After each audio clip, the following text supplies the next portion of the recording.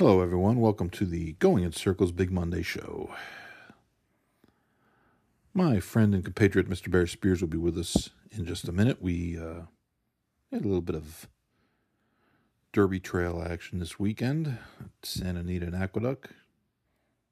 Nothing to get too excited about, but, kind of interesting race. We'll talk about that. We'll talk about the newest Going in Circles Digest, where we extend our wishes and our hopes for this year on the racing calendar, what happens and what we're hoping happens. Probably nothing will happen that we hope for, but, we put it on paper and we want you to look at it. But we'll talk about that. We'll talk about all sorts of interesting topics when we come back from the break.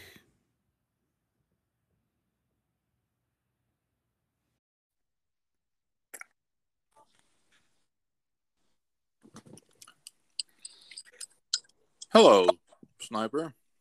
What's happening? Well, I didn't think that when we started to tape this week's show that the national championship game would already be over. Yeah, it was over when TCU won. I don't think it matters. I think that Georgia stiffed last week. They were ridden by the Ortiz brothers. Nah, who cares? It's college football. And as long as Alabama doesn't win, everyone's happy. Yeah, probably. How's things there in Daytonaville? It's like the frozen tundra. It was 65 this weekend, and I did not like it. Ooh. That's socks with slides weather. Yeah, I do that normally, but that's a whole nother conversation. Bad fashion. I had a little bit of an attack of the gout on Friday morning. Yeah, how you feeling, man? You reduced that. Well, let's put it this way: about 3:00 in the morning on Thursday night, Friday morning, I was contemplating cutting my left foot off, but I couldn't find a knife sharp enough, so I decided, well, let me go to the clinic. And for some reason, I waited till like 5:30 because I'm not really sure why, other than I don't know if there's any pharmacies open in the middle of the night here. And if I go there and get medication, I have to sit in the pharmacy parking lot for like 4 hours. I won't be happy. So I don't know, for people that don't have the gout, it's like an intense pain. I get it in my big toe, my left big toe, like the toe joint. And great way to start off a horse racing broadcast. But it's like someone stepped on your foot, like stomped on your foot repeatedly, like 30 times. So anyways, it's 30 degrees, it's raining, it's pitch black out. I'm driving to the 24-hour walk-in clinic, and I can't get my shoes on. So I walk into the place barefoot, and I'm thinking they might have me committed for walking around in 30-degree weather and no shoes. But it was putting shoes on. A shoe was not getting on that foot at that point. I mean, it would have been like sticking your foot in the fire. So anyways, I got there. They got it all sorted out. They got me on. I'd probably get like 3 years from HISA for the amount of drugs that they have in me, but no, it's better. It's just funny. My friend called me and he had a attack the next day. He had the gout too, so I guess you need to stop sipping that scissor. It's a very gouty time. Stop sipping on that scissor. That's what got you there. You gotta drink more water. No scissor. Man.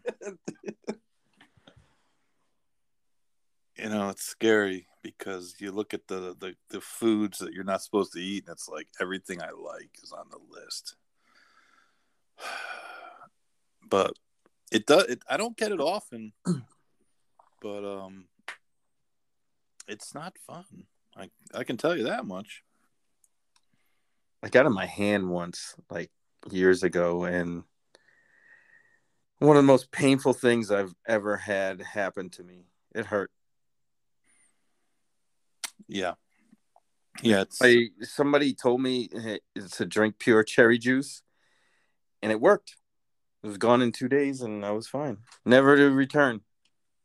So I don't know. I will tell you this: if you decide that you need to go to a walk-in clinic, don't. 5:00 in the morning is the best time to go. Yeah, nobody's in there. Exactly. You're in and out. That was the only that was the only positive about it. And the doctor lady, she was really nice. Usually, I get lectured, but usually I don't go. But I was gonna say you can't get lectured if you don't even go. That's right. Yeah, if you don't go, you can't get the lecture. But anyways, just a little while ago, I put out a article for the Going in Circle Digest about things about our hopes for the new year, and that comes on the heels of last week. We put like a little bit of a look back on the 2022, some of the things that stuck out in our mind. But this week we went the other way and said these are the things that we hope will happen. And check it out. If you see our social medias, it'll be posted on there. If you have not signed up, Going in Circles Need to. Digest at Need Substack.com. I mean, what are you waiting for? It's free. Right. Steve Christ is on that list. Steve Christ. The Steve Christ. The. Yes. But, yeah, we put down quite a few things, and probably none of them will happen. I think the Sid for the Hall of Fame committee should be, if anything, the overriding, whatever you want to call it, resolution that should happen. In my humble opinion. It's a no-brainer. To me, yeah. To you, yeah. To other people, not so much. No, I mean, honestly, there's just the one thing, and we've made our feelings clear about our view of the Eclipse Awards and how it's something to argue about and something to talk about, but it really, in the end, who was the Philly Sprinter of the Year 3 years ago? Nobody knows. Nobody cares. But some of the things that we do, if we're going to have these awards, then they need to do a better job of, number one, clearing the voter rolls. There's too many people voting, and you should have some sort of there should be some sort of requirement in order to vote, other than just because signed up, because you did something somewhere at some point. That's even if they went through and you were allowed to vote every third year, something like that, unless you were a full-time media member. I mean, look around racing. How many full-time media members even exist? Not many. That was my whole point when, a few weeks ago, maybe months ago, I guess. I don't know. When I was talking about the Steve Kornacki thing, like, it was nothing against him personally, but there's so many more people that, don't have a vote that probably should. And I think that, they should, I had the back and forth with a couple of people, on the subject. And, my stance was it should be a distinction. It should be an honor to do something like that, not just something everybody can do. There should be some, legitimate criteria for somebody to be able to vote, to make it mean something. If you do it any other way, it's like, well, yeah, but so-and-so's on that and they vote and they're idiots. So, that would eliminate all of that nonsense. And then the end of the year award, beyond the breeding implications, would actually mean a little bit more, I think. But that's just from where I'm sitting. The game changed. It changed in the way it's covered. And when was that? We don't have. Well, it's kind of been a gradual thing. Yeah. As newspapers have diminished in importance. That they lost ad revenue. They made cutbacks. Horse racing was one of the first areas where they cut back, having a horse racing correspondent, and because of that, we've lost much of our independent media, which is a big problem for the business, for any industry that doesn't have any sort of media oversight, meaning that, yes, the media doesn't have any authority to do anything, but they can call you out for doing something. And in racing, we don't have that. And you and I and other people, we all know that there's retribution to be paid in racing if you get out of line. And if I worked for, the Chicago Tribune or, the LA Times or the New York Times, well, none of those people could do anything to me. I could write whatever I wanted as long as I stayed within bounds, and they could get mad, they could be upset, but they couldn't get me. They couldn't prevent me from getting a job, or they couldn't try to right. cancel They me. can't dox you. Right. And we don't have that anymore. I mean, almost all of the racing media that we see is either bought and sold, bought and paid for, excuse me, or it's an arm of an ADW or an arm of the Jockey Club, or it comes from the racetracks itself, so it's actually not. It's not journalism. It's PR, and racing suffers because of it. Racing suffers greatly because of it. There would be a lot more focus on some of the things that don't get the focus. There would be a lot more questions asked. There's no Andy Byers or Stephen Christ, and you can make fun of Byer because of his Derby slump, and you might not like his speed figures, but the fact of the matter was the guy was a brilliant rider for 35, 40 years in racing, and he wasn't afraid to ask the hard questions.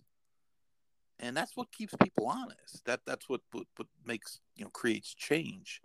And in our world, our society has gotten so convoluted that many, many, many people, far too great of a percentage of people, are completely willing to listen to the news that they want to hear, as opposed to the news as it actually is. And because of that, we have very few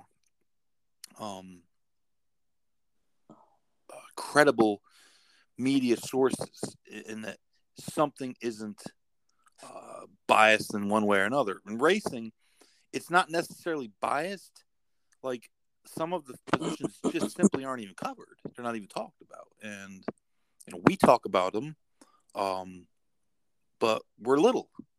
We don't have the outreach of the New York Post or a big media company, and that's unfortunate because tracks have gotten away with a lot of stuff. Some of the stuff that we wrote, about in this article today. Yeah, the fact that the PDD, the Permanent Disabled Jockey Fund, still doesn't have an industry source of revenue. Yeah, that's egregious. I'll go to my grave on that one. Like, that's terrible. Knowing all the things involved, all the things that the jockeys do, their job description, how dangerous it is, everything. No insurance, all that kind of stuff. It's pretty bad. that there's no excuse for that. Well, it's good news that the girl who got hurt at Sunderland last week, Joyce Griver, actually seems like she's getting a little bit of feeling back in her legs. Yeah. Which isn't a guarantee of anything, but it's a really good sign. So, it's always a little more personal when you know the person. I barely know her. She worked for me for like 3 hours. But, no, but I mean, look know, at the other day, yesterday, that spill at Gulfstream. Yeah, right. I mean, Luis Saez took a tumble for real, man. Like, I don't understand how he came out of that, in good shape. I mean, he walked off the track. Yeah, it is pretty amazing. I mean, it's like you're in a car accident at 40 miles an hour, except you get thrown directly out the window. No, it's just, to me, it bothers me because A, no one talks about it, and B, I hear a lot of, well, it's complicated. Everything's complicated. We ran 37,000 races in 2021, the last year I could get the numbers for. 37,000 races between racing here and Canada.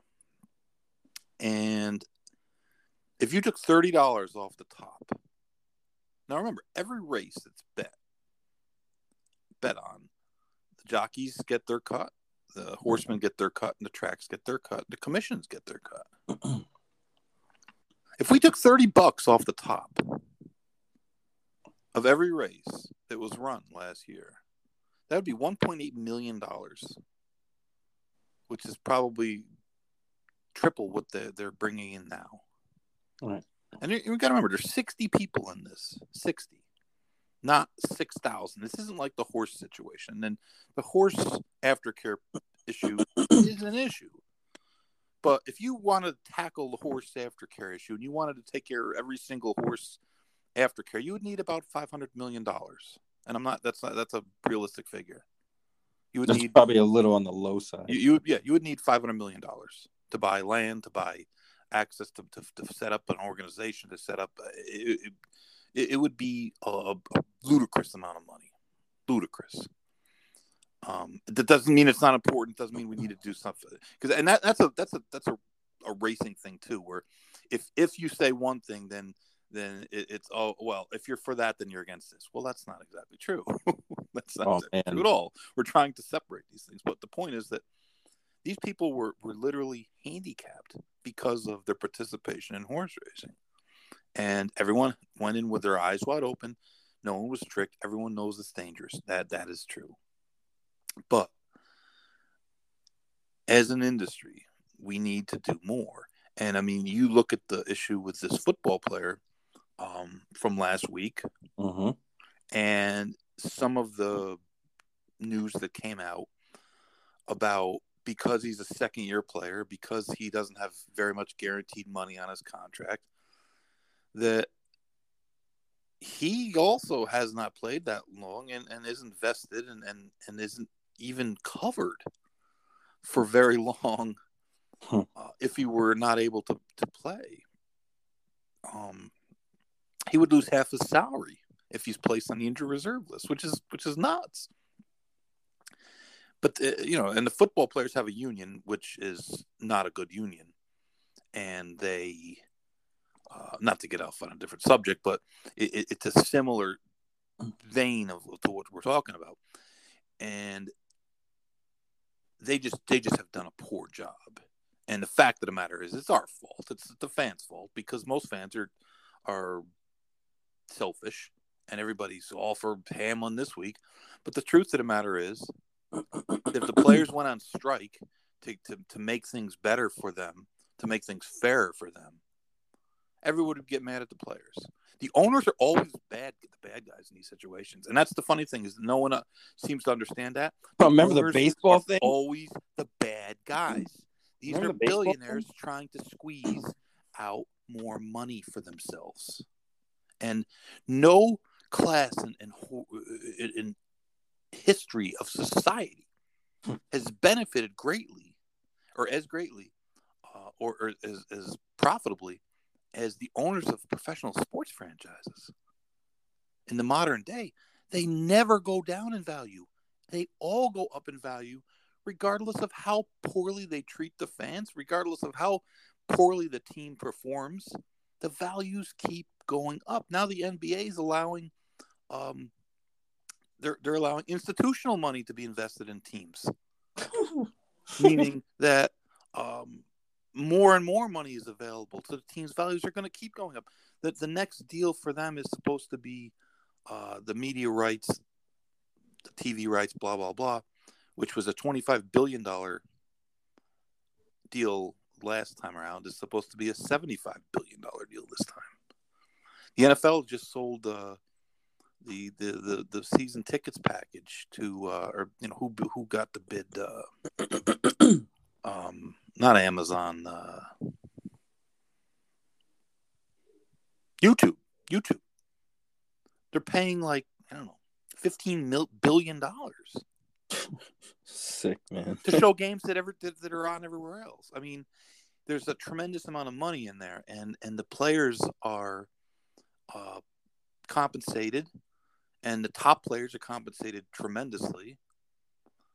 But it's the small guys. It's the guys that fall between the cracks. And in our industry, it's the permanently disabled jockeys, the guys who are hurt badly where they can't do this anymore. And in a lot of cases, can't do much of anything anymore because they're in wheelchairs and they don't have the ability to do physical things.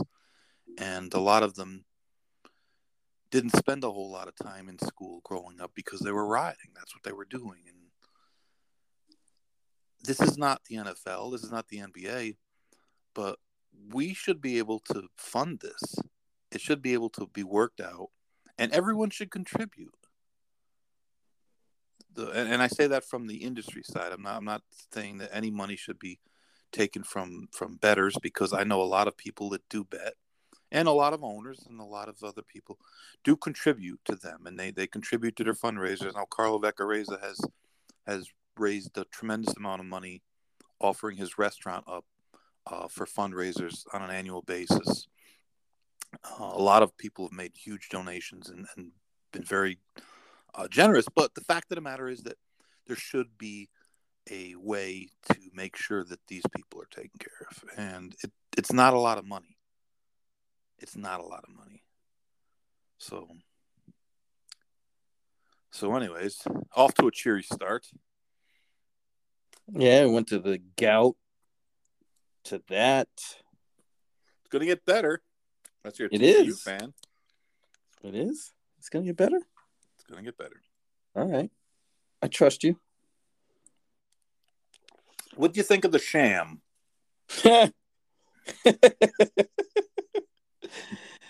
Yeah. I just don't understand how the whole world just fell asleep on the third Baffert horse. The other Baffert. Yeah. And, you can't fall asleep because typically, I mean, when you see him run multiple horses in a race, one's cranked up and one isn't. What do you think about Newgate? I actually like that horse. I like the dimension he showed, even though he didn't win. Kind of flattened out a little bit, but I think he can improve off of that effort. I don't think he wants to go that far. That may be the case because he did kind of stop and kind of idle, and that's when the four horse just kind of kept going. He really wasn't finishing up all that fast anyway. You might be right. I definitely like to see him again. But it's so tough because it's a short field, and it's hard to really get a good gauge on what they can do. Oh, it was a short field, but there was sufficient pace. I mean, yeah, that was good pace. The horse, what Spun intended, he put a lot of pressure on Reinvested. And they went legit fractions. It wasn't like they were out there walking the dog. They were going legit fractions. And Newgate made that menacing move, but to me, he looks like a horse who just is going to be better like a 1-turn mile. 1-turn mile cutback. I can see that. I can definitely see that. I mean, to me, the winner's going to have to show me that he can do that again. He might be able to. I'm always a little bit wary of Bob Baffert horses that win on the lead in short field races, even though, it was like the Spider-Man meme where it's Baffert, but well, usually when it's like that, usually when he has horses that are the goods, they typically run off in races like that and nobody touches them. And that didn't happen, which is a little bit, like you said, you kind of have to take it with a grain of salt, or, kind of. I'd say, me personally, I'd have to take a look at all those horses again. It was a decent race. It wasn't, slow or anything like that, but it's hard, with the short fields for me anyway, to really evaluate them. Because, I mean, look at how Messier fooled everybody last year. You didn't fool me. Well, yeah. Well, yeah, but you don't count. You're sharp. I had unusual hatred for that horse. And he won the Sham. I just didn't he win the Sham last year? No, he did not. He won the Bob and Beverly Lewis. The Lewis was the worst. The Invitational. The Happy Jack. The Happy Jack Special. No, last year, some horse won it last year. Baffert's. Can't remember who. There's so many. Last year was not a strong year. No, and it had been a strong. Be the case this year too. I mean, really, National Treasure he stunk. He's terrible. He set the perfect pocket trip behind the fast pace. The main contender pulled up, and he couldn't get any. He got nothing. He got nowhere. Nothing. I mean, I thought it was no good. I mean, the 2020 version of the Sham produced Authentic, and pretty much no one else but Authentic was pretty authentic. Yeah, but ran off. That's the year after it was Life is Good and Medina Spirit. That was the race where Medina Spirit really showed me something when he came back, when he cut into that lead of Life is Good. But last year wasn't quite so good. But I thought National Treasure really kind of tailed off, and I guess Spun Intended is going to be okay. I don't there weren't many details released, but he is has a non-life threatening injury, which that's good. I guess he walked onto the van. I guess it wasn't like too bad, but sounds like a case of the gout. Man, I wasn't walking no better. They'd had to pull my shoes to walk on the van. I did say on the in today's little article about what I would do if I was really rich. I would sponsor the Jerome, and I would make them call it the Send It In Jerome. And I'd have Bill Raftery and Jerome Lane hand out the trophy every year. I actually have to brag about that because I really did well in that race this year. Wagering, I really liked the winner, Lugan Knight, who's by Golden Sense, trained by my guy Whitey McCarthy. Dug in gamely. That's what I would say. I don't think we saw any prospective Derby type horses in that race. I mean, but he's a nice horse. Lugan Knight's a nice horse, but to me, he's Golden Sense. He's out of a Speightstown mare who was just a sprinter, who wasn't even really any good. And he looks to me like he's going to be a one-turn horse that, would be much better off pointing towards the Pat Day, the Woody Stevens, the Amsterdam, the Alan Jerkins, two of which, are grade 1 races and 2 are grade 2 races with a lot of money. But to me, he's not going to be a 1.25 mile horse. That is. And I think that the horse who ran second, the New York bred Arctic Arrogance, he's a tough horse. I mean, he runs hard, he tries hard, but I don't see him as really a horse. He's going to be better off sticking to the New York circuit in the winter, and he showed in the Remsen that he can get the mile and an eighth. But I don't know that he's an actual, graded stake type horse. Yeah, I tend to agree. I think it was an okay race, but we didn't see the next coming of spectacular bid in there. So no. Well, there was an allowance race at Gulfstream that we talked about this morning. Oh yeah, I like that. Allowance, a 3-year-old race, Gulfstream. Every winter, there's always a couple of these allowance races.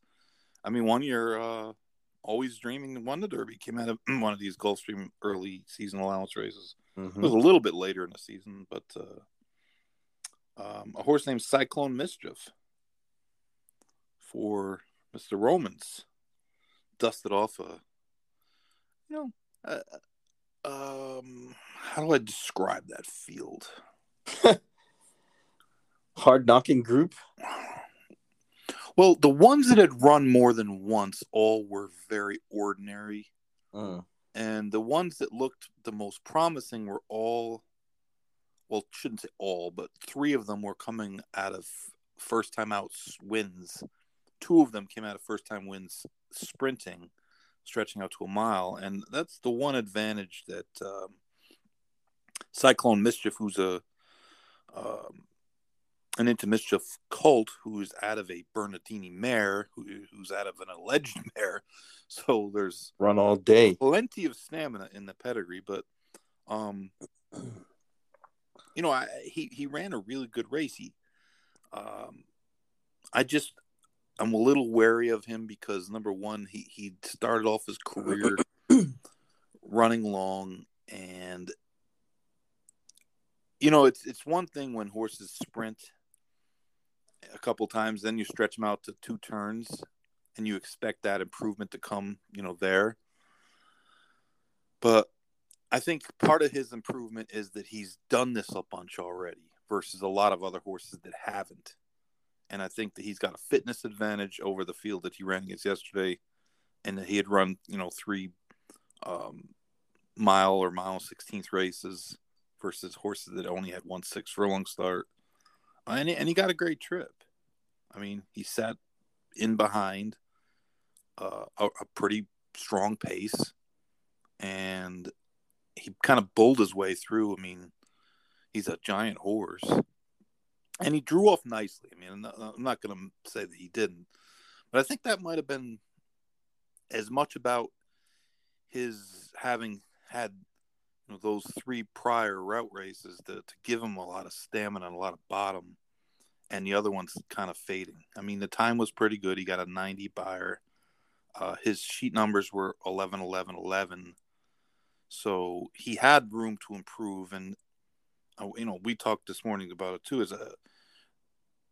certain trainers get patterns, and you see their horses run similarly over the years. I'm talking about thoroughbred patterns. Guys like Baffert, his horses come out. That's the one thing about the horse. They start fast and get fast. Yeah, his horse that won the Sham, he is not a typical Baffert horse. I mean, it took 4 starts for him to break his maiden. He started off on turf, and he run pretty slow. He didn't start off running, spectacularly fast numbers. Most Baffert horses, even the ones that don't wind up being any good, they usually run fast early. And I think physical issues is what gets a lot of those horses. I mean, they're not going to come out and say it, but, the best horses are the ones that can run fast and not have the physical toll taken. But guys like Pletcher, his horses come out, and they usually run pretty fast first time out. Not as fast as Baffert horses, but they usually run good numbers right from the good ones, right from the start. And his horses usually get better or they get worse. And I know it sounds a little stupid, but a lot of trainers' horses, a guy like Shug, for example, his horses will come out running, and they'll run the same number 2-3 times, maybe 4 times. Then they'll start to improve, and the improvement will be gradual. Chad Brown is like that. His horses will get a little bit better every start, and most of them will plateau at some point, or one time they might regress a little bit. And remember, numbers are opinions; they're not facts. A speed figure is an opinion. It's not a fact. There might be a formula, but the formula is also a lot of times based. Some of what's baked into a speed figure is the opinion of the figure maker too. If a track was, this much faster, that much faster, blah blah blah. But Roman's horses are usually erratic. His horses usually don't run similar races time after time. Like this horse, they'd run 11 and change, 11 and change, 11 and change. His horses usually run 11 and change, 18, 7, 12. Like it's hard to discern. It's harder to discern where a horse is heading from figures on some trainers. And Romans is one of those guys who's difficult. Wayne Lucas is difficult. His horses always would sometimes just run. They just go into out of nowhere. A good race would come up. Yep. And then it'd be gone for 6 races, and then it would come up again. There's some guys are very, very steady. Graham Motion's horse numbers are usually steady. And that's just it probably has something to do with the type of horses they have. Grass horses, obviously. I don't say obviously, but grass horses will tend to run similar races. Right. The variance is not nearly as great because the difference between grass courses in on any given day is not nearly as great as the potential difference between dirt courses. I mean, we've seen Aqueduct in the winter sometimes. They go 3/4 and 15, and everyone's that's like a fast pace. Dying in the stretch. Well, the thing I liked about Cyclone Mischief, and this is kind of the counterpoint, I guess, is like you were saying, the horse has some bottom. He's run longer races than the rest of them at this point, and that's kind of like what I want to see. The way things have been going, let's say the last 10 years or so. I'd rather have a horse have some fitness. Now, whether that horse continues to improve is a whole nother story. But at least for the time being, I think he's in a good place. We'll see when the waters get tougher what he does. But I mean, I like him as a physical specimen. I like the fact that he's run long a few times. And have a good foundation if he can keep that going. But like you said, it's all about soundness and being fast without being injured or having some sort of issue. And, we don't know that yet for sure. So there's a lot to wait and see. I mean, even with the sham too, I mean, I got to see more, at least, and it stinks because we probably won't see much more. You'll see these horses run once in January, maybe once in February, once in March, and then probably won't see him until Derby time. Yeah, he figures to probably run back in the Holy Bull, which is February 4th. Makes, a lot of sense. The interesting thing about him, kind of on your side of this argument, is that people love to overbet the new horse. The horse with 1 start or 2 starts. And a lot of times the horses with the bottom are the ones that wind up, having more success than the horses that are a little bit more flashy. Because sometimes that flash comes because the field they beat stinks. Or they took advantage of inside track or whatever the reason is. Or I had a horse right one time, and she was not a great horse. I mean, she wasn't even a good horse. But she won at Monmouth. This is what I thought of her. I bought her for like $12,000 at a 2-year-old in training sale. She was in New York bred. I had her at Monmouth, and I didn't even ship her to New York to run her in the New York bred maiden 25. I said, you know what? I don't know that she's worth the expense of shipping over to New York. She's not very good. And, let's just run her at Monmouth for maiden 20. She probably isn't going to win first time out anyways. And, kind of see what we got and go from there. Well, she breaks sharp from the gate and goes wire to wire. And she never ran close to that race again. I wound up, matter of fact, I sold her to Billy Badgett for like $1,000. $1. True story. I ran her back. She ran to the quarter pole and just stopped. And, I asked the jock, and I remember him saying, sometimes they'll just run scared first time. Like they're terrified, the morning is different than the afternoon. And, you got a big field, you got crowd, it's just different. And the horses sense it. And they break in front, and then there's 8 or 9 horses behind her. Well, that's also 8 or 9 jockeys behind her, whistling and yelling, and they run scared. Like, holy shit, let me get out of it. It's like how I found out I could run a lot faster than people think I can when I was getting chased with a machete. Chased by a dog. Well, I got chased by a machete one time, and an ex-wife wielding a machete, and I was like Usain Bolt. I could have at least qualified for the Olympic team, but that motivation. But it's I think sometimes it's similar with horses. And the first time out, they don't know what's going on, and they just go out there and run. Well, and it's funny you say that. As they start to figure it out, a lot of times, I remember Jerkins telling us this, that we wouldn't school horses first time we ran them. He said they don't know what they're doing. You're going to bring them over there, and you're going to school them in an empty paddock. You're just bringing them to a place that they're already, they've already probably been into, because we walk them through the paddock and on their way back and forth to the track and things like that. It's the second time you run them when they know what a race is, because the first time they don't know what a race is. They have no idea what you're doing with them over there in the afternoon. The second time when they remember and they're like, hey, I know what I'm going to do here. And that's when they give you more trouble. Second time, not the first time.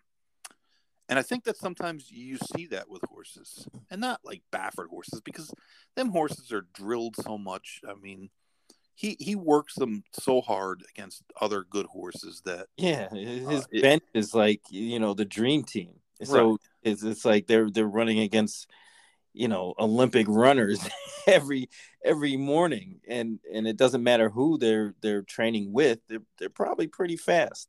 But I do think that there are situations where that happens with horses, and they run that first race and they run huge, and they regress from it. They don't necessarily move forward. Well, it's one of those things like when you're analyzing a race full of first time starters with horses that ran once already. I like to look at horses that have longer, slower works than the ones with the, 47 handily from the gate.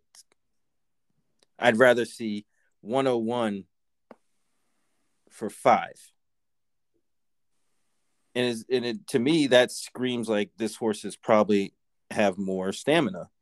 And, especially in like 6.5, 7 furlong races, main races like that, those are the ones that get it done, because you get those horses that run really fast and they go out there and they run fast for the 4 furlongs that they were running in training, and they kind of slow down and you get passed by those horses with the bottom.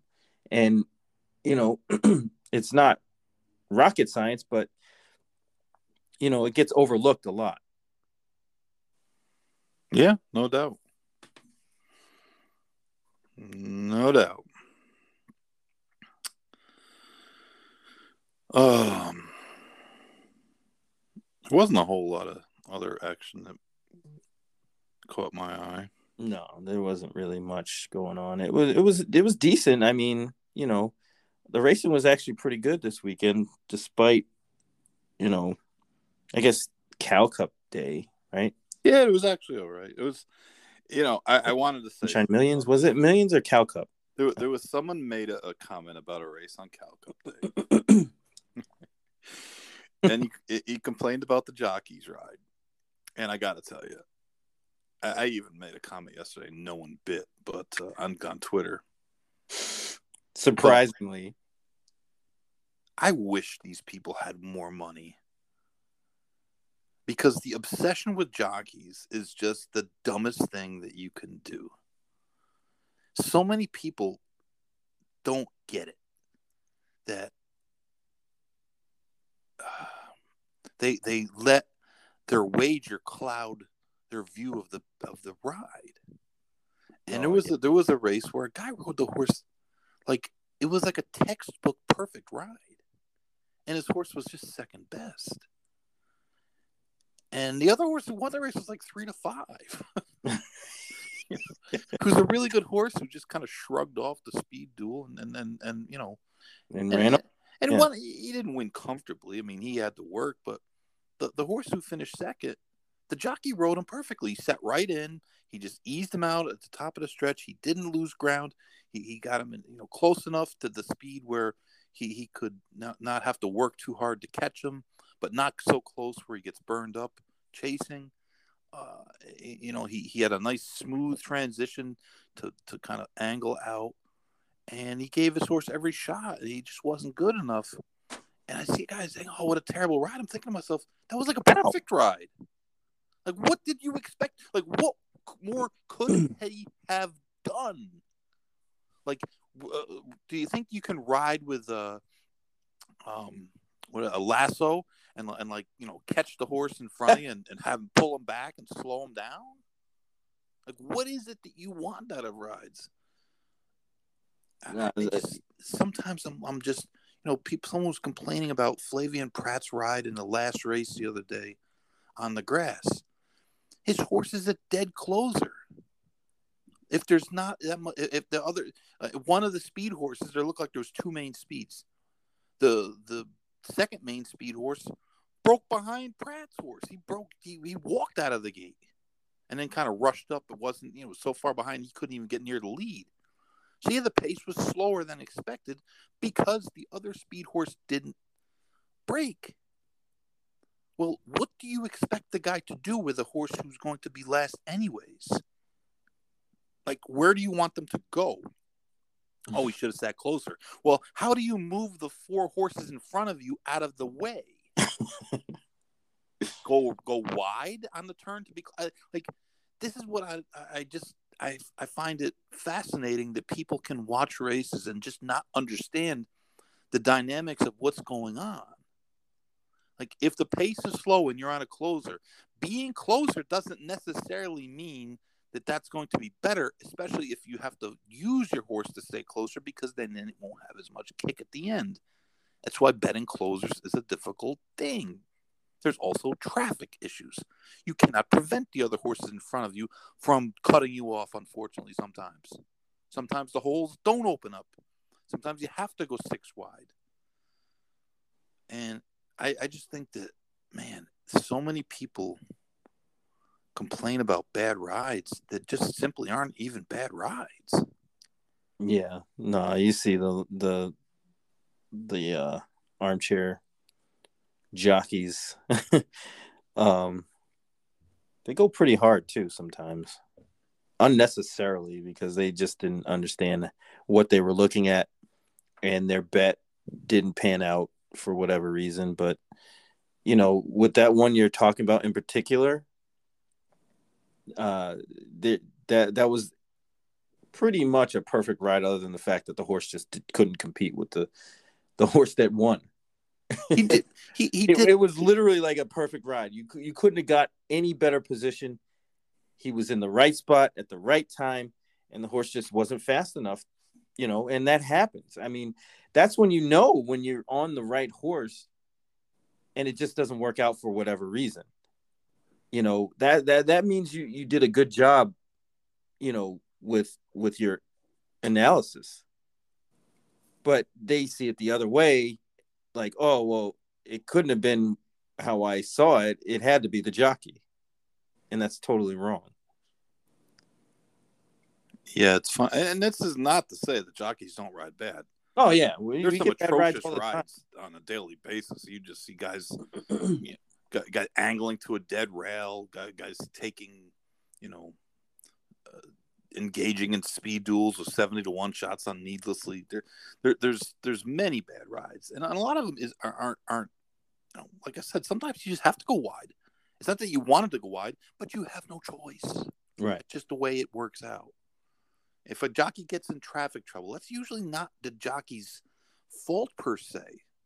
Well, that's why trip handicapping can be effective. I mean, it's just, sometimes things just don't work out for whatever reason.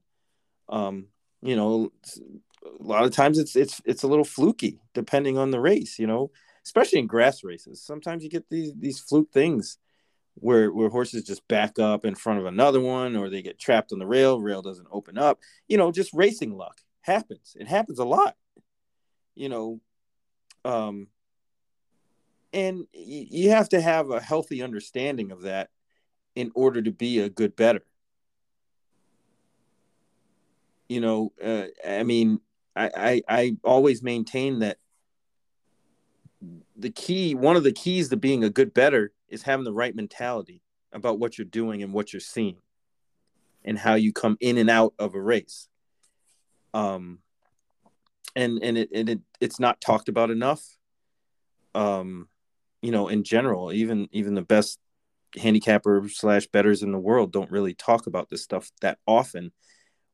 I don't know whether it's because they, figure out that does give them an edge, having a good head on your shoulders when you bet rather than going on tilt and just firing away at whatever, which does happen.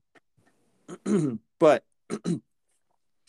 doing that, you can learn a lot more from A, your betting mistakes, and B, it allows you to watch races without all the subjectivity, and you can effectively analyze it and say, hey, you know what?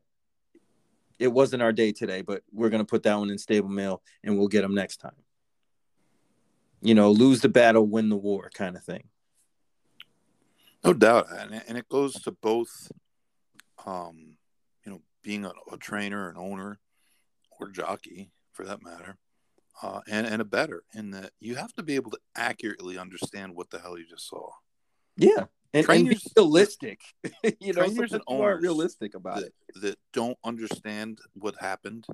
And there are, believe me, there are lots of them.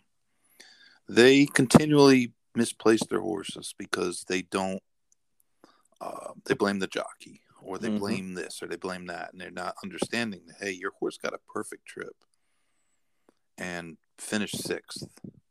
He's just not good enough for this class, or the distance just isn't proper, and being able to understand the difference between an unfortunate ride and a bad ride.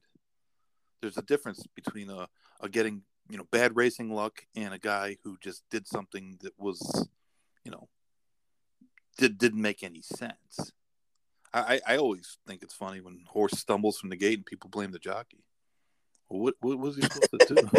Oh man! You think he has like superpowers? Lucky he stayed on. Yeah, the horse's head hit the ground. Like what was he supposed to do? Well, no, I mean, you've known me for a while. When is the last time you saw me get mad at a loss? No, listen, it happens, No, I know, but I mean, honestly, I got this way because of my wife, and she's always like, I don't even want to know how much you were alive to, or no, you could have won. So she can't tell whether I have $1 on a horse or $1,000 on a horse. She has no idea. And that to me, that means that I've learned something over the years, is that, it just happens. I understand what I'm seeing. I'm like, all right, well, I didn't get it today, but shit, I got a plan for next time, and I hardly ever get mad, even when I lose, big scores and things like that. It's just, I understand the long run, and how the way I play will keep me in business. You know what I'm saying? But I think a lot of people get a little short-sighted in that instance, and they bet that way too. And it's not always conducive. Sometimes, you have to be able to adapt to certain situations. Sometimes, it's okay to call audibles. Other times you need a plan, like a bona fide plan. But it's just stuff that I've learned over the years from losing when I was a kid.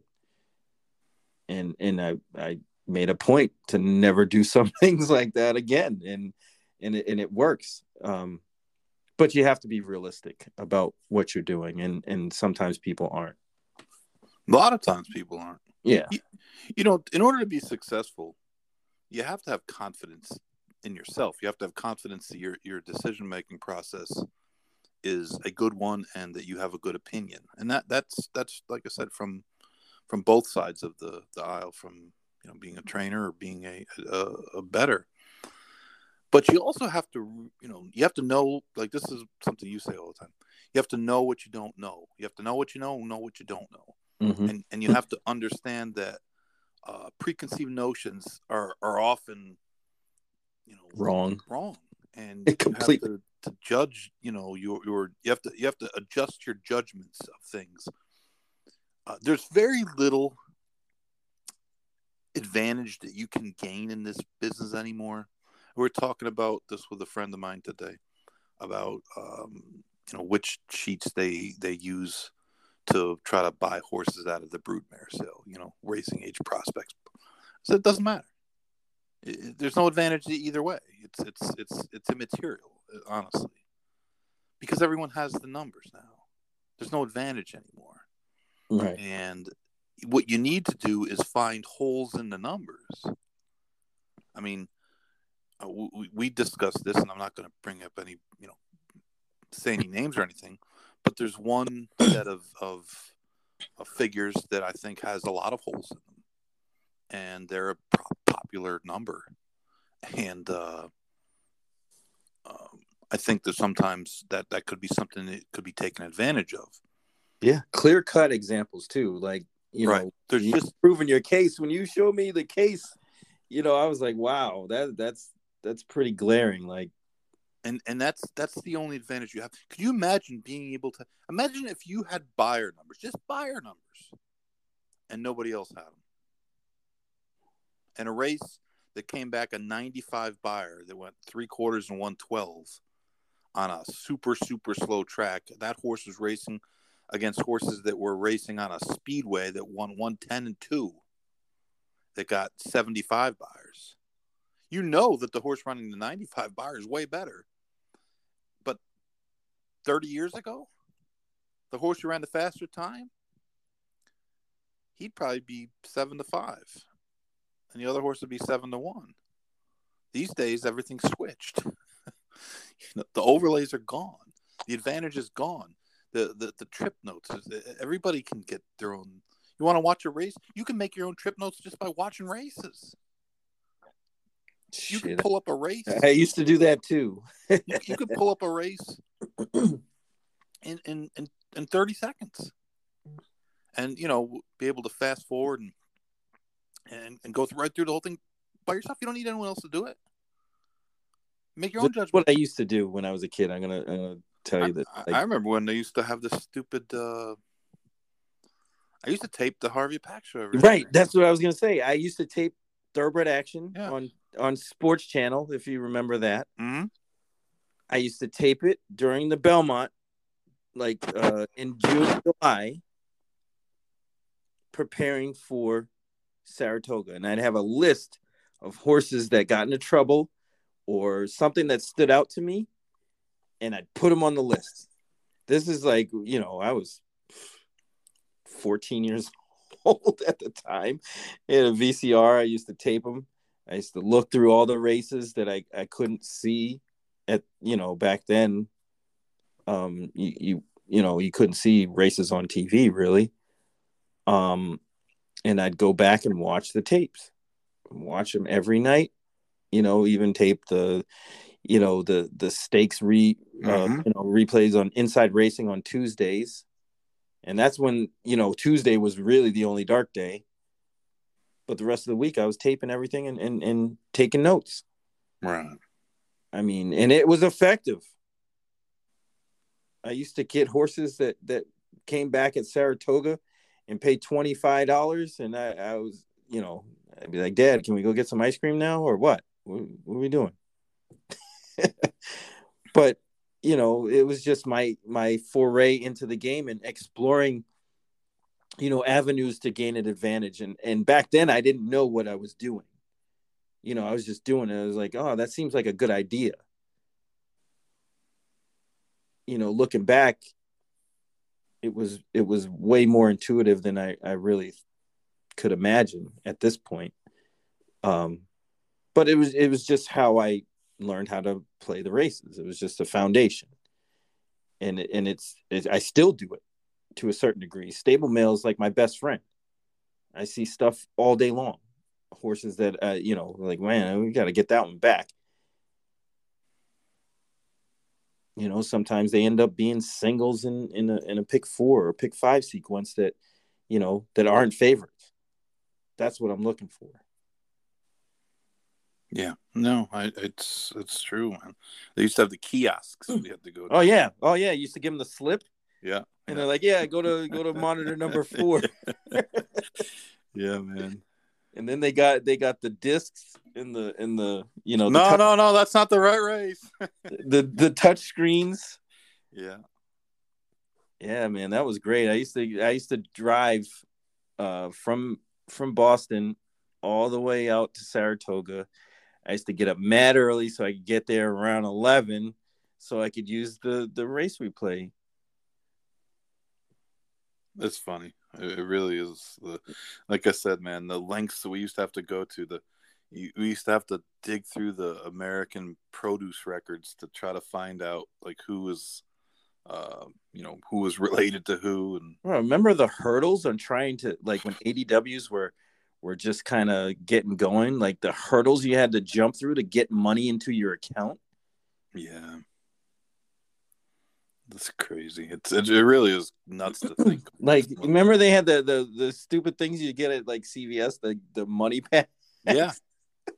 You used to fund it with the money pack. It's ridiculous. Now looking back, it's like it's totally stupid, but that's all we had.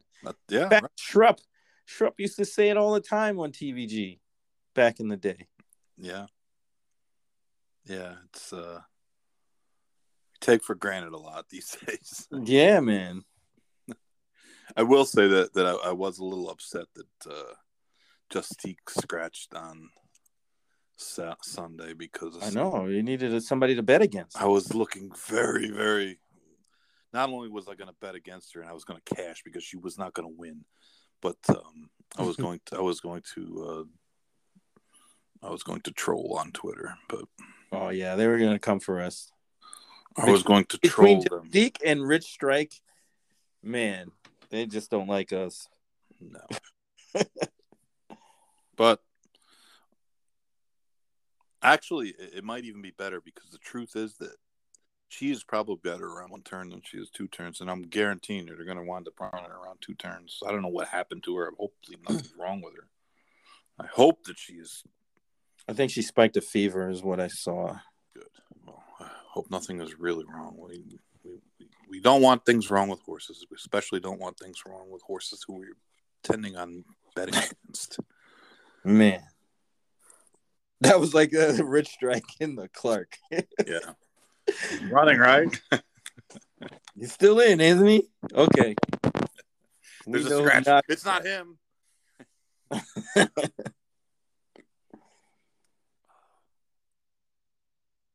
People still mad at me about that, by the way. I don't care. You know what? The fact of the matter was, we were right. Said for 6 months was correct. And it shouldn't have even had to come to that for people to realize that. But it's very strange how people can get attached to horses and just like become blind to everything else about them. And it's strange because it happens once in a while. And I understand why people would do it for like Zenyatta, because she kept winning even though she was beating donkeys. And had she ran in competitive races, and not that she wasn't a great horse, she was, but she would have never been undefeated had she run, like, you know, not against a bunch of crows 2/3 of her life. But I understand that because she won all the time, and that's easy to get attached to horses to win. Have WWWWW, right? But it's ones that are just, you know, not that great, that just get these reputations, and people just keep on like loving them. It's weird to me. It's like what's it called? You know, I threw out the comparison that at one point that Monomoy girl was better than Zenyatta, and people were out of their minds just because of the competition she faced was better. You go back now, you don't even recognize most of the horses she raced against most of her 5 and 6 year old career. No. And she ran great in the Breeders' Cup. She ran great. She ran great in both Breeders' Cups. This is not to say that she's not a really top horse, but she's not a top 10 horse ever. Are you nuts? No, definitely not. I'm not that old, but you know, the horses of the 70s would have smokestacked. Ruffian would have been so far ahead of her that she wouldn't have even been in the same area code. Actually, Caitlin Free asked a question the other day on Twitter about who's the best horse that never won Horse of the Year. And I was thinking maybe Ruffian. Yeah. It's hard to gauge like how great she. I mean, we're talking about a horse that's been dead for 40 years. I never really saw a run in person. Seen the tapes though. I remember the race, man. we were in the Jersey Shore watching. We were on vacation that week. That was pretty awful. I was young, but I remember walking around the mall that week, and people had on buttons. Buttons were a big thing back then. That were for Ruffian or for Foolish Pleasure. Yeah, I remember seeing that in the documentary when they were talking about the buttons. And yeah, I remember that. I do remember that. I mean, that was right around the same time where Leroy Jolly had a Miller Lite commercial. Oh, that's right. Yeah. Could you imagine? You imagine if Todd Pletcher had a I don't know who does commercials these days. They don't even have like celebrity people on commercials. No celebrity pitchmen anymore. But you know, can you imagine if Todd Pletcher was doing a marketing campaign for like McDonald's? Oh, that would be so fantastic. I think they should do it. That's what it was. That's what it was, man. And Leroy Jolly did 2 of them. Or have him do a commercial for Dean's Gold. They have those, but yeah, but not with Pletcher. No, not with Pletcher. You need to put him in there. His wife would shoot him.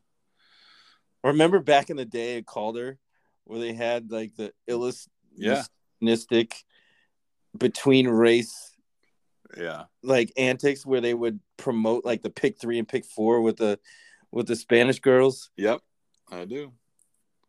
Political correctness was not in effect. Not even thought about at that point. You know, I liked Calder. Calder was a great little track. I love Calder. This is how long ago my memories go back to Calder.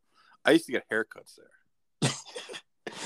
Yo, I thought that was the greatest thing when I went to Belmont. They had the barbershop in there, and I was like, oh my God, this is the greatest place ever. You get your shoes shined, you get haircut. They had the best knishes with They had brown mustard, and then you could get your hair cut. And I was like a why would I ever newsstand. leave this place? You get all the papers. It was. I was like, why would you ever leave this place? It's so great. Calder was a night. We loved coming down from New York. We always come down the first week in December, and we wouldn't run too much at Calder. So, I mean, the rest of the year we ran all the time.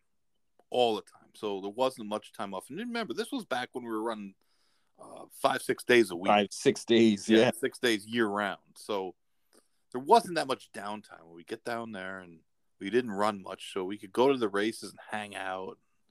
The paddock was always kind of cool. Guys, a bunch of people you'd see from people you hadn't seen from Maryland, people you hadn't seen from Kentucky, and the Canadians would all come down, and it was just kind of a cool little place to hang out before the racing got serious again at Gulfstream. And it was always a nice crowd. The races were always big fields, competitive. The track used to be super deep. It was hard to figure out, but it was a nice little track, man. Yeah, it was. Wasn't in the best area, but it was always fun. It was always fun. No, and when you're young, that doesn't even bother you. No, I don't care. You get shot. Who cares? Gunfire starts to affect you a little differently, but get shot. Shake it off. You're tough, right? Yeah. Yeah, but it's like one of the tracks that I do miss.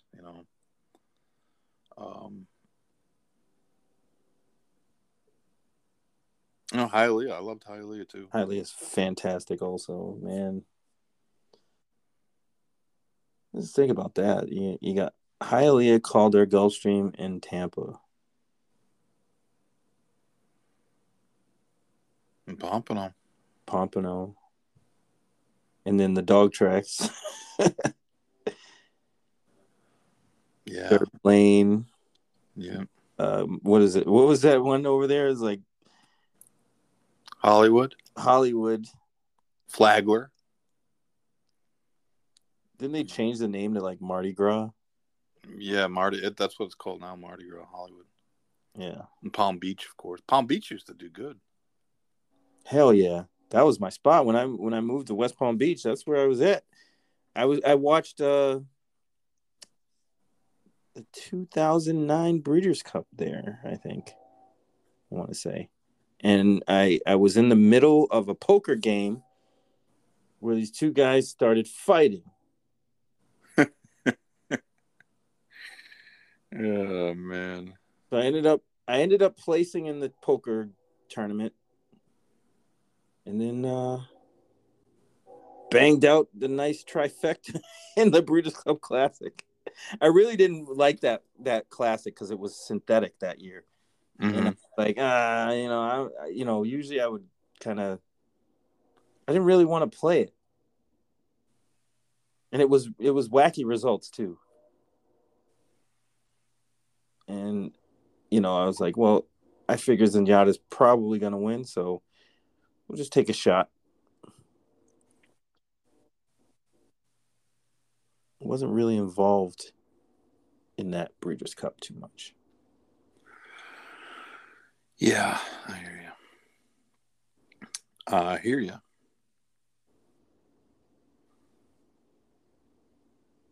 So was who concocted that whole scheme to get synthetics at all the California tracks? This is just a bad idea. It makes me laugh. Like every time I think about it, man, they want to do it again. Oh no. This is one of the remember the debacle they had at Santa Anita when they couldn't get races to run because like the drainage problems, and then they like, oh, forget it, we'll just go back to dirt. It's just there's just no words sometimes. Right, and they didn't learn from that time. Like they want to go back to it. Is it because of the Gulfstream thing? I don't know. I don't know what I don't know. I have no understanding. Like they put they redo the Stronach 5 and make it worse.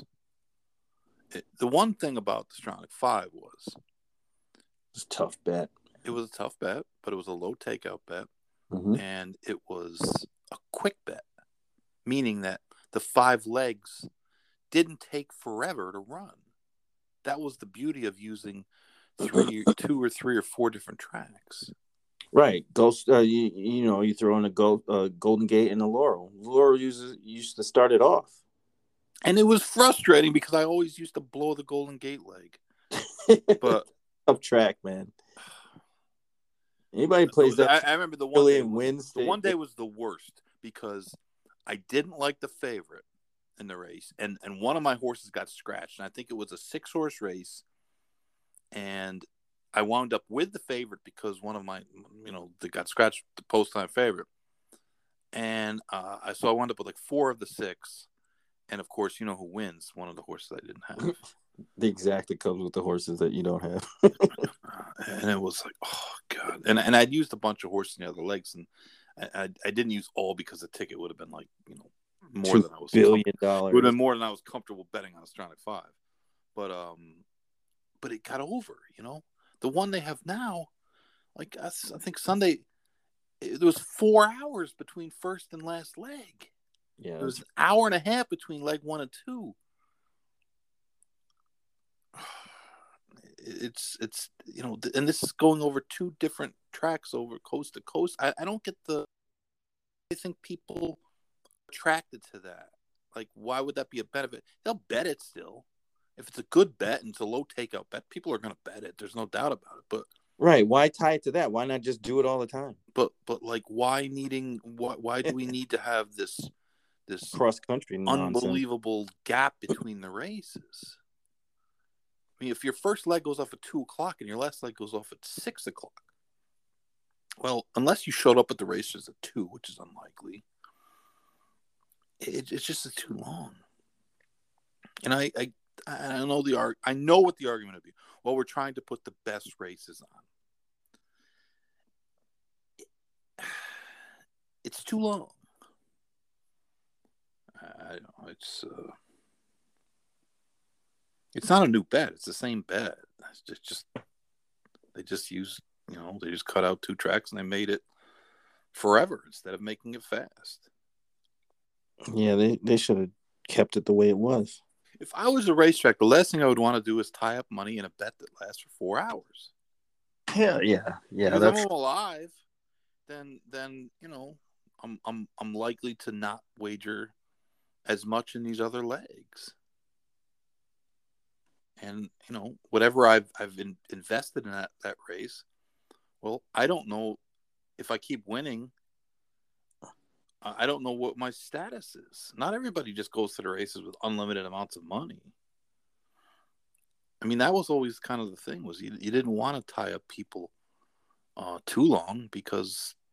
Right, they're not going to put it back in the window. Right. So, and like you said, if 15% is a great bet, then why don't we have it all the time? Why aren't all the pick 4s and pick 5s 15%? Seems that simple, doesn't it? It is that simple. Right. But no, Chuck, it's too complicated. I love when people tell me that.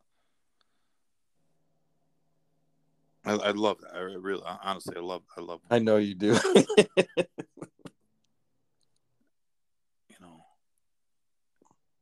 It just is. It's just baffling to me. Like they're trying to figure out how to make a Lego set, build a rocket to fly to the moon, like that kind of complication, instead of a wagering menu. Gabe Pruitt figured it out.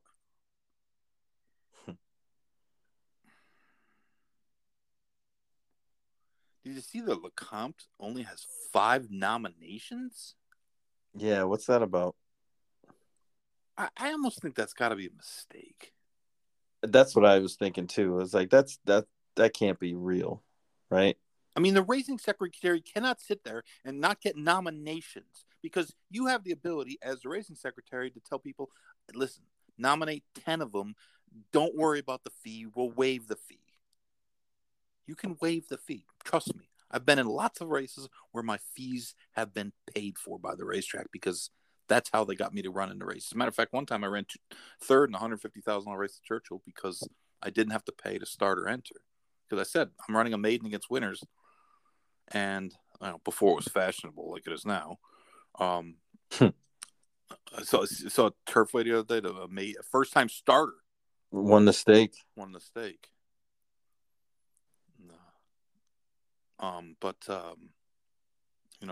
The Donnie Richardson, who was the VP of racing at the time at Churchill, said, "Listen, you don't have to." Because that was my comment. I said, "Listen, I got to pay $3,000 to run in this race. Mr. Ramsey might not go for it." And he's like, "Don't worry, we'll waive the money. You don't have to pay for anything. If you win, or you run 1, 2, 3, we'll just take it out of there." Then I said, "All right, fine." So we wound up finishing third, the Jefferson Cup. Nice. But it's a nomination. It's not even an entry. It's a nomination. How can the Gun Runner, which was kind of the prep for low comp, the first of the 7 horses that ran, the first 6, nobody even nominated to the next race? Yeah, that doesn't make any sense. Like Steve Asmussen and Brad Cox didn't nominate a single horse. They don't have a good maiden over there that's been second or third a couple times. There's one horse that's stabled at the fairgrounds nominated to the race. 2 of the horses are Pletcher horses. One's a guy from Delta, and the other is Paulo Lobo, who's in Kentucky. It just seems baffling to me that they can't get nominations to a race. I mean, if it wasn't a Triple Crown prep. I mean, would the Epicenter's coming out party? It's tough to move the race because then you get on top of the next race. Right. The spacing goes. Of course, if no one runs in this race, you don't have to worry about the spacing to the next race. I mean, last year, the damn favorite for the Derby ran in this race. Epicenter, and got beat by the Kent Desormeau's brother's horse. Who never ran a good race. Call Me Midnight. Yeah, and you know who was in that race? Rich Strike, I think, was in that race. Rich Strike ran up the track. The Brad Cox horse went super wide. It's that's the strangest. The one we were baffled by the ride. It's one of the strangest things that I've seen. I really am taken aback that between the there's not a single horse stable at Oaklawn Park that's nominated to right. That doesn't make any sense. None. 0. Well, maybe we're giving people ideas at this point. I don't know. It's very, very strange. Very strange. It'll be interesting to see. That's next weekend. That's not this weekend.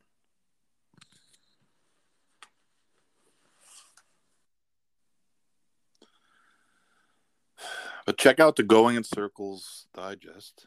Yes. Going in Circles Digest.substack.com. You can sign up for free.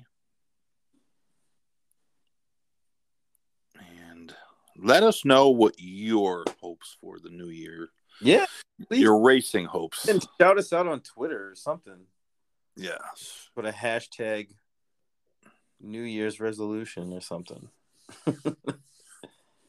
My hope for the 2023 is that the Knicks can not be a laughingstock. Well, yeah. Well, you need to get rid of the coach first. So, yeah, they blew another one tonight. All right, Derek, stay 40 minutes again.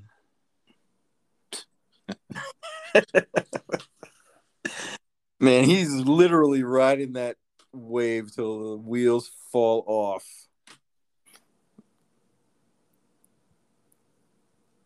I don't even want to talk about it. I'm just happy my team got in the playoffs, even though they might get wiped out Saturday or Sunday when they play against the America's team. Now everyone rooting for because Buffalo.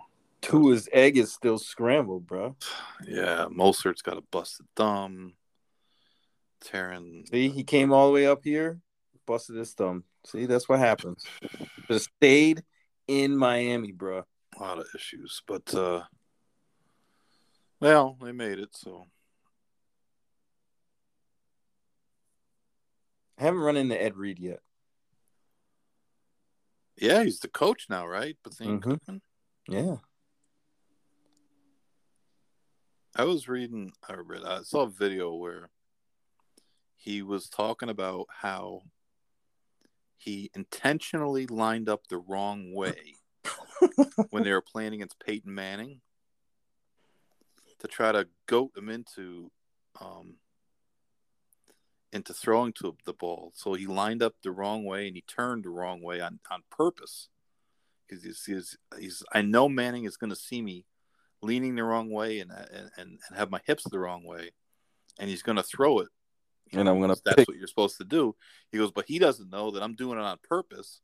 And as soon as I see him, and he said, he goes, whenever he was throwing the ball to the left side of the field, he would always double pump it. He goes, as soon as I saw him do that, I just turned around, ran the other way, and he picked it off. And I thought, man, that's like thinking like 3 steps ahead. Yeah. You know? Like you have to, and that's almost like handicapping these days. You have to find the holes in the system. You have to find the horses with the superior numbers that you, for some reason, aren't as good as they look because they're going to be over bet. But you got to, or it's like finding that horse who might be a little bit slow, who's about ready to make the jump. They're just, at this point, a few lengths behind everyone else, but you have to bet them as they make the leap, because once they make the leap, then they're chalk again. Right. Then everybody's on to them, and next time out is the bet against. Yeah, you really have to be think dynamically. And yeah, I get that way sometimes where I'm one race too soon. And then sometimes you'll bet on horses. You'll come up with a theory of some sort. And the horses aren't terrible. They just weren't, just not good enough. I mean, that happens. If you're going to accept betting those horses, especially at longer prices, right? You're gonna have some clunkers. That's just gonna happen. But you just can't bet chalk these days. You just can't bet it because chalk's over. Even the chalk is overbet. I know, amazing as that sounds, but horses go off 3 to 5 that probably should be closer to 2 to 1, 5 to 2 ish. Yeah. Oh, there was one. What was that horse I was talking about the other day? I was like, I don't understand how this horse is bet. Oh man, I have to check this. I was like, I don't understand how this horse is bet.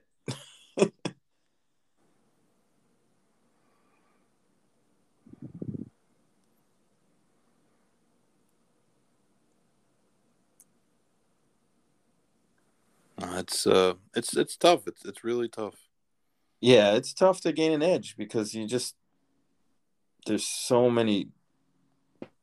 much more information flying around. And the late odds changes still bother me. Oh, it's gross.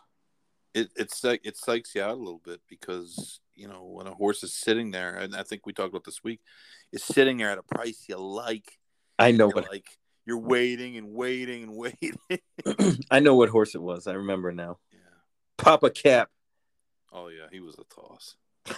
He was bet down to 6 to 5. Yeah, we talked about that race before the race. And it was you asked me, why is he bet so much? And I said, I'll give you the reasons why he's bet. A, there's nobody in the race with form.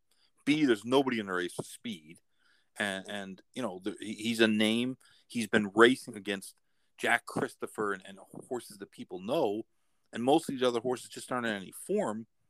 And I remember saying to you, I ain't gonna bet him. I sure ain't gonna bet him at 7 to 5. But I at least understood why people were betting him, and his figures were good, but they weren't like, it wasn't like he was 4 lengths better than anyone. He was actually running about the same as some of the other horses in the race. Right. But he had that name value, and Cassie actually was having a pretty good start to the meet. And but I mean, he was not. He's just. I didn't like the way Rosario rode him. I mean, I bet against him, but like, yeah, he's a horse talked that, about that too, about when the ride. when he broke on the lead, and we're talking about like different types of rides, and earlier we're saying, oh, don't blame the jockey. Well, this was a case where he's a horse that doesn't really pass horses. So when you break on top in a paceless race, that there's really not much else in there to be fearful of. Wouldn't you think that would be the time to go on with him and hey, let's put him on the lead again and see what happens? Right. Like I'd rather try him on the lead, but he gave the lead up to the outside horse and let him dictate the terms, and he could never catch him. I mean, he's a horse who's got a lot of races, and that he's not the most. He's not the gamest animal in the world. Yes, that's a good way to put it. So those are the types you'd think you would rather say, hey, listen, try to beat me on the lead than trying to catch somebody. But, that was a case where I'm not going to say it was a bad ride. I just don't think Right, the tactics weren't. I just think his tactics didn't fit that horse. It didn't work out, yeah. And maybe Cassie told him, hey, don't go to the lead. I just have a hard time believing that. Not to mention, it's Joe Rosario, and he doesn't ride for Cassie that much anyways, and he can do whatever the hell he wants as long as he wins. But, yeah, that was just a ride that I thought could have been different, and it may not have made a difference. It may not have made a difference because, like I said, he wasn't significantly faster than anyone. He really wasn't faster than anybody that much, and he's just a horse who's very content to run, with the pack. Right. He's one of those ones that ran really well very early in his career and just never improved. Never really got better. And you say to yourself, like, what do you do with him coming out of that race? Well, same thing you did. I think same thing you've done the last 10 times. You can't use him on top.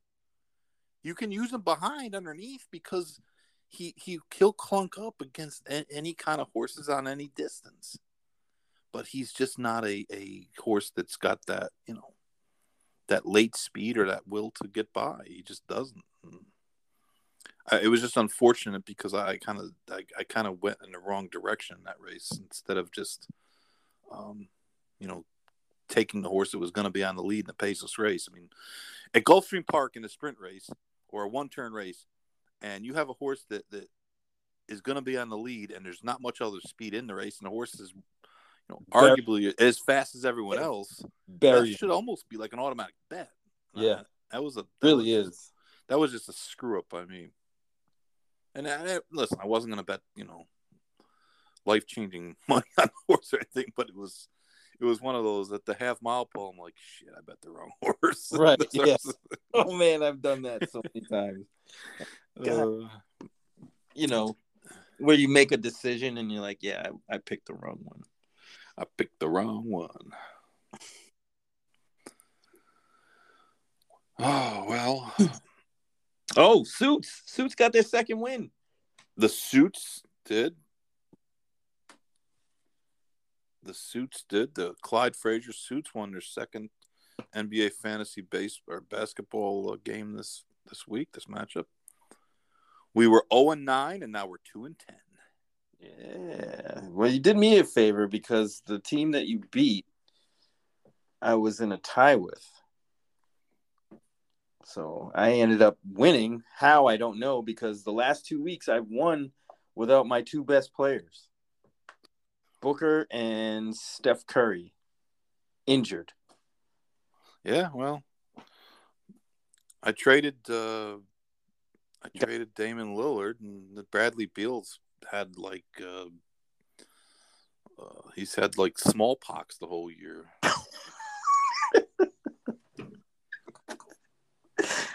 Well, guy averaged 29 points a game last year. He's knocking on the door for 30. I get him. He's averaging 22. He never plays. Good thing Time Lord isn't a Wizards fan. No, but at least you know what. I honestly was very concerned about. I mean, it was pretty obvious after the first week of play when we have 15-man rosters and I had 9 guys that were injured and out. That things were going to be difficult for my team. It's the uphill climb. That was me last year. My team. It was just COVID central. They just one guy got it, came off it. Another guy got it, and it was just ridiculous the whole year. It was a pretty quick realization that I was, that the MASH unit I had was going to be screwed. But I got to a point where I was concerned that I would win because we play weekly matchups that against one other team, that I wasn't going to win any games. I was going to go 0 for ever. What we play 26 weeks, something like that. I was going to be 0 for 20 something, and we avoided that. So that's interesting. That's interesting information that virtually no one in America gives a shit about. But that's that's what you get at the end of this. What you get at the end. What you get. The Time Lord sending us pictures of Chet Holmgren on the sidelines. I enjoy that. I like Chet. I actually traded for Chet Holmgren because I figured why not have another injured guy on my team for the next couple of years. Yeah, but he's been good luck since you got him. He has. He's a guy that hasn't played an inning, a minute, and ever since I got him, my team has been on a run. So he's just good luck. But they're actually going to be a good team at some point. The Thunder, when everyone actually gets healthy and they have 18 number 1 picks the next few years. The NBA is a wide open league this year. People complain about parity, but it's there's about 8 teams that have a puncher's chance at getting lucky and getting good at the right time and winning. And the Lakers are not one of them. The Lakers are 13-point underdogs to the Nuggets today. And the Nuggets aren't even really that good. Nah, the Nuggets are really good. The Nuggets are very, very good. Fade the Nuggets at your own risk, my friend. I'm fading the Nuggets come playoff time. The Nuggets are also beating the Lakers by 25. 20. That was getting waxed. Yeah. No, the Nuggets are good. They got everybody back. Everyone's healthy for the first time. I mean, they got to put Michael Porter in after the game. They should put him in. They should get metal bubble. They should put bubble wrap and give him a metal spine so he doesn't. But no, they're good, and they got everybody. Everyone's back. They got a lot of good players who know their role. Like The Rock says, shut your mouth and know your role. There you go. Sabria hates when I say that. Oh, LeBron's not playing tonight. The Lakers trotted out Juan Toscano, Tom Bryant, Pat Beverly, Dennis Schroeder, and Doug Christie's kid. I swear to you, I have 5 dudes on my Facebook that can beat that team. Literally, like today, can beat those 5 guys. That's a pathetic team. The poor LeBron. I know. And everybody gives him so much. You know, it's funny. So many people hate LeBron. Oh man, they hate him. And he's having an unbelievable year. Ridiculous. Dude's nasty. The guy's like 50 years old. He's on a terrible team, and he's scoring like 38 a game in the last 10 games. Like literally, he can't do anything more. Like I honestly thought 4 years ago when he stopped playing defense so much and started resting on that end, that we were seeing him the demise, the decline, because I'm thinking to myself, he's feeling it. And he's not playing defense like he used to because he's got a million miles on his legs. Remember, he was in the NBA when he was 19. So it's not like the old days where guys played in college, where you play a third of the minutes that you would play in an NBA season. For 2, 3, 4 years, he was doing that since he was 19, and he's a big guy. He's not a thin guy. He's not a small guy. He's heavy. He's big. But to be able to play at the level he's still at 38 years old is just phenomenal, just unbelievable. I mean, most top NBA players are done at 32, 33. That demise starts, and they get to where they're just, they lose it. Even Kobe Bryant, and his last year, he was diminished. He wasn't the player he'd been, and then he had the Achilles. And, Durant, has been great this year at 34 up until the thing about Durant is he gets hurt now. Every year he's getting injured, and that's a sign of just the guy getting older, because the older you get, the worse things get. But I mean, he was on a huge tear, but he's hurt again. And yeah, tear, all right. He's torn.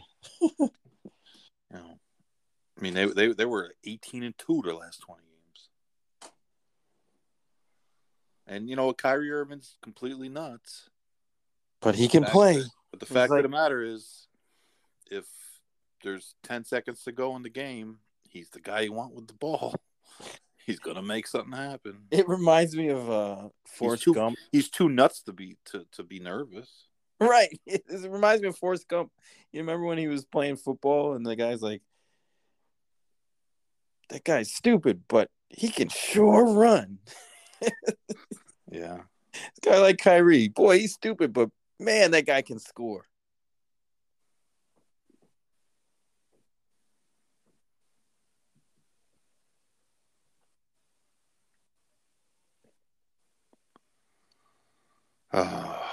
So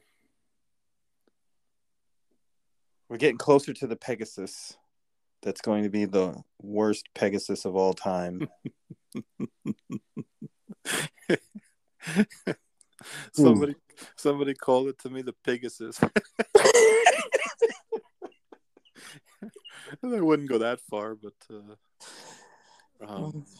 not far off.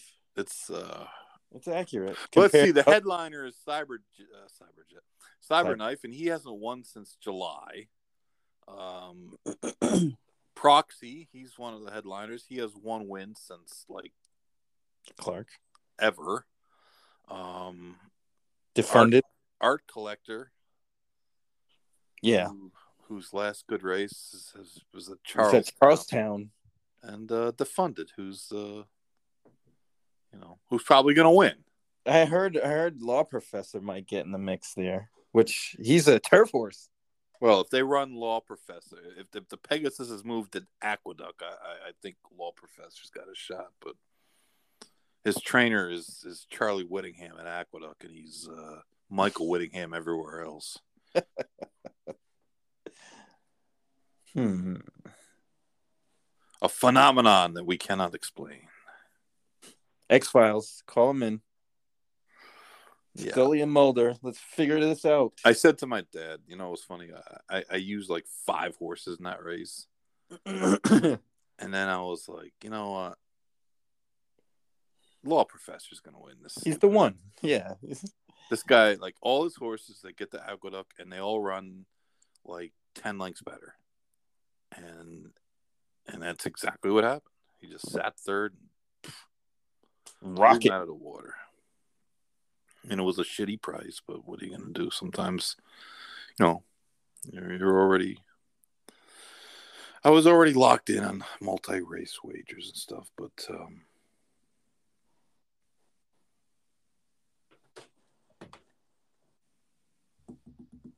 anyways.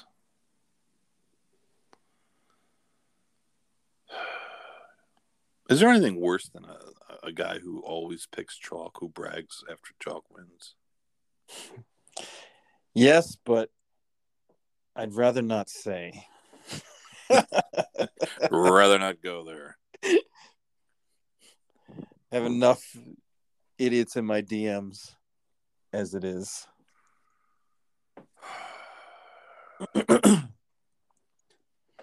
Yeah, I hear you. Well, it's been a fun week. It has. I walked around barefoot in the rain and 30 degrees. I got the gout.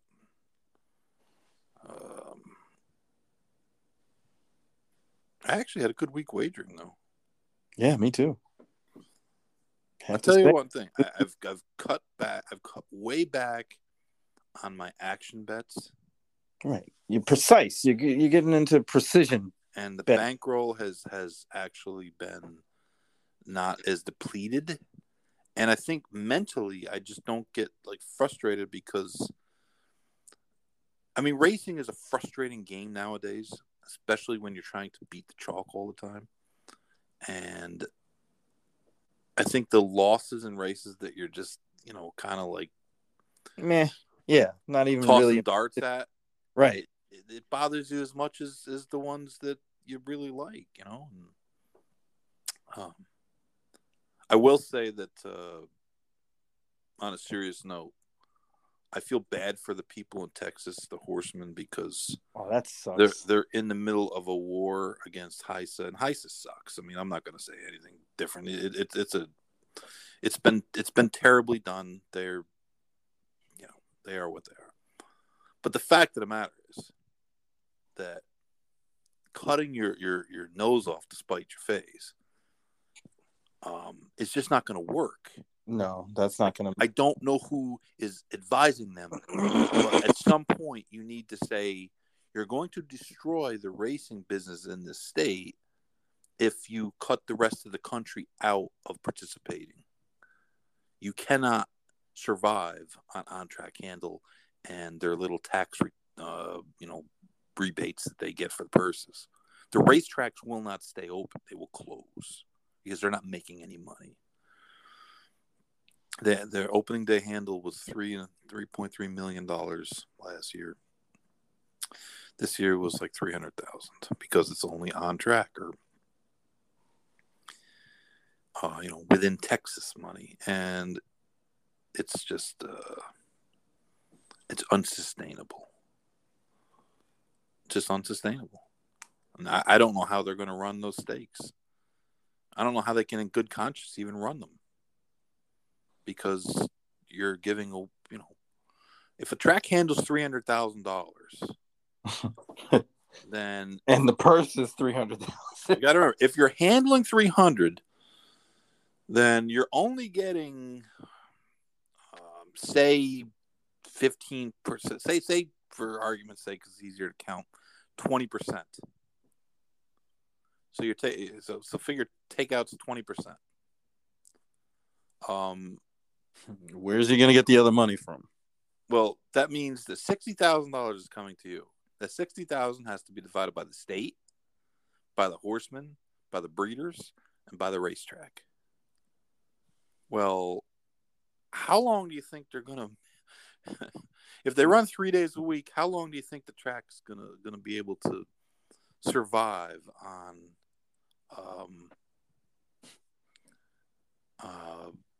Making $20,000 a day for 3 days a week, $60,000 a week. I wouldn't give them a week. That's what I mean. You can't pay the bills. That's way below a break-even point. I don't understand the math. And for the purse fund, that funds roughly one race a day. So you're dead. You're dead in the water. And I know that's a very rudimentary look at it, but no, but that's basically what's going on. I mean, your revenues are down 90%. That's incredible. It's a sad situation because I get that they're trying to stand up to the federal government. There's nothing wrong with that in theory. Some of the issues that they have with HISA are 1,000,000% correct. But there are issues. Like you might have an issue with your boss. Well, if it's a big enough issue where they're not going to pay you anymore. They're going to cut your salary 90%. You're going to have to figure that issue out, you know. And that's the thing is, they just seem dug in, and you know, I just don't see how it's sustainable. I'm sure they'll figure it out real quick. I don't know, man. I don't know. So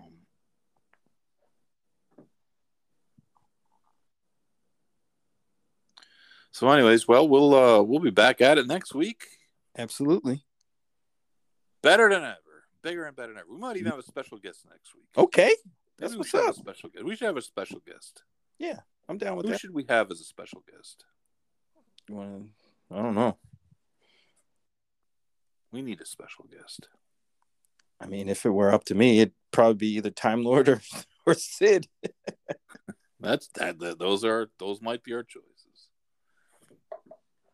See what we can do about next week. Okay. Break it up a little bit because there really ain't much to talk about next week. No. Next week's a dead week. Dead. We don't even have a sham race to talk about.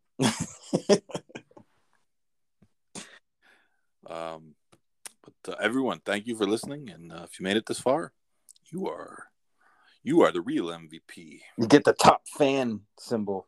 You get the top fan symbol on your Facebook, even though I don't know what that does, and I've never actually seen the top. The top. I don't know. The mayor is top fan for Ray Handel, so he is. Yes.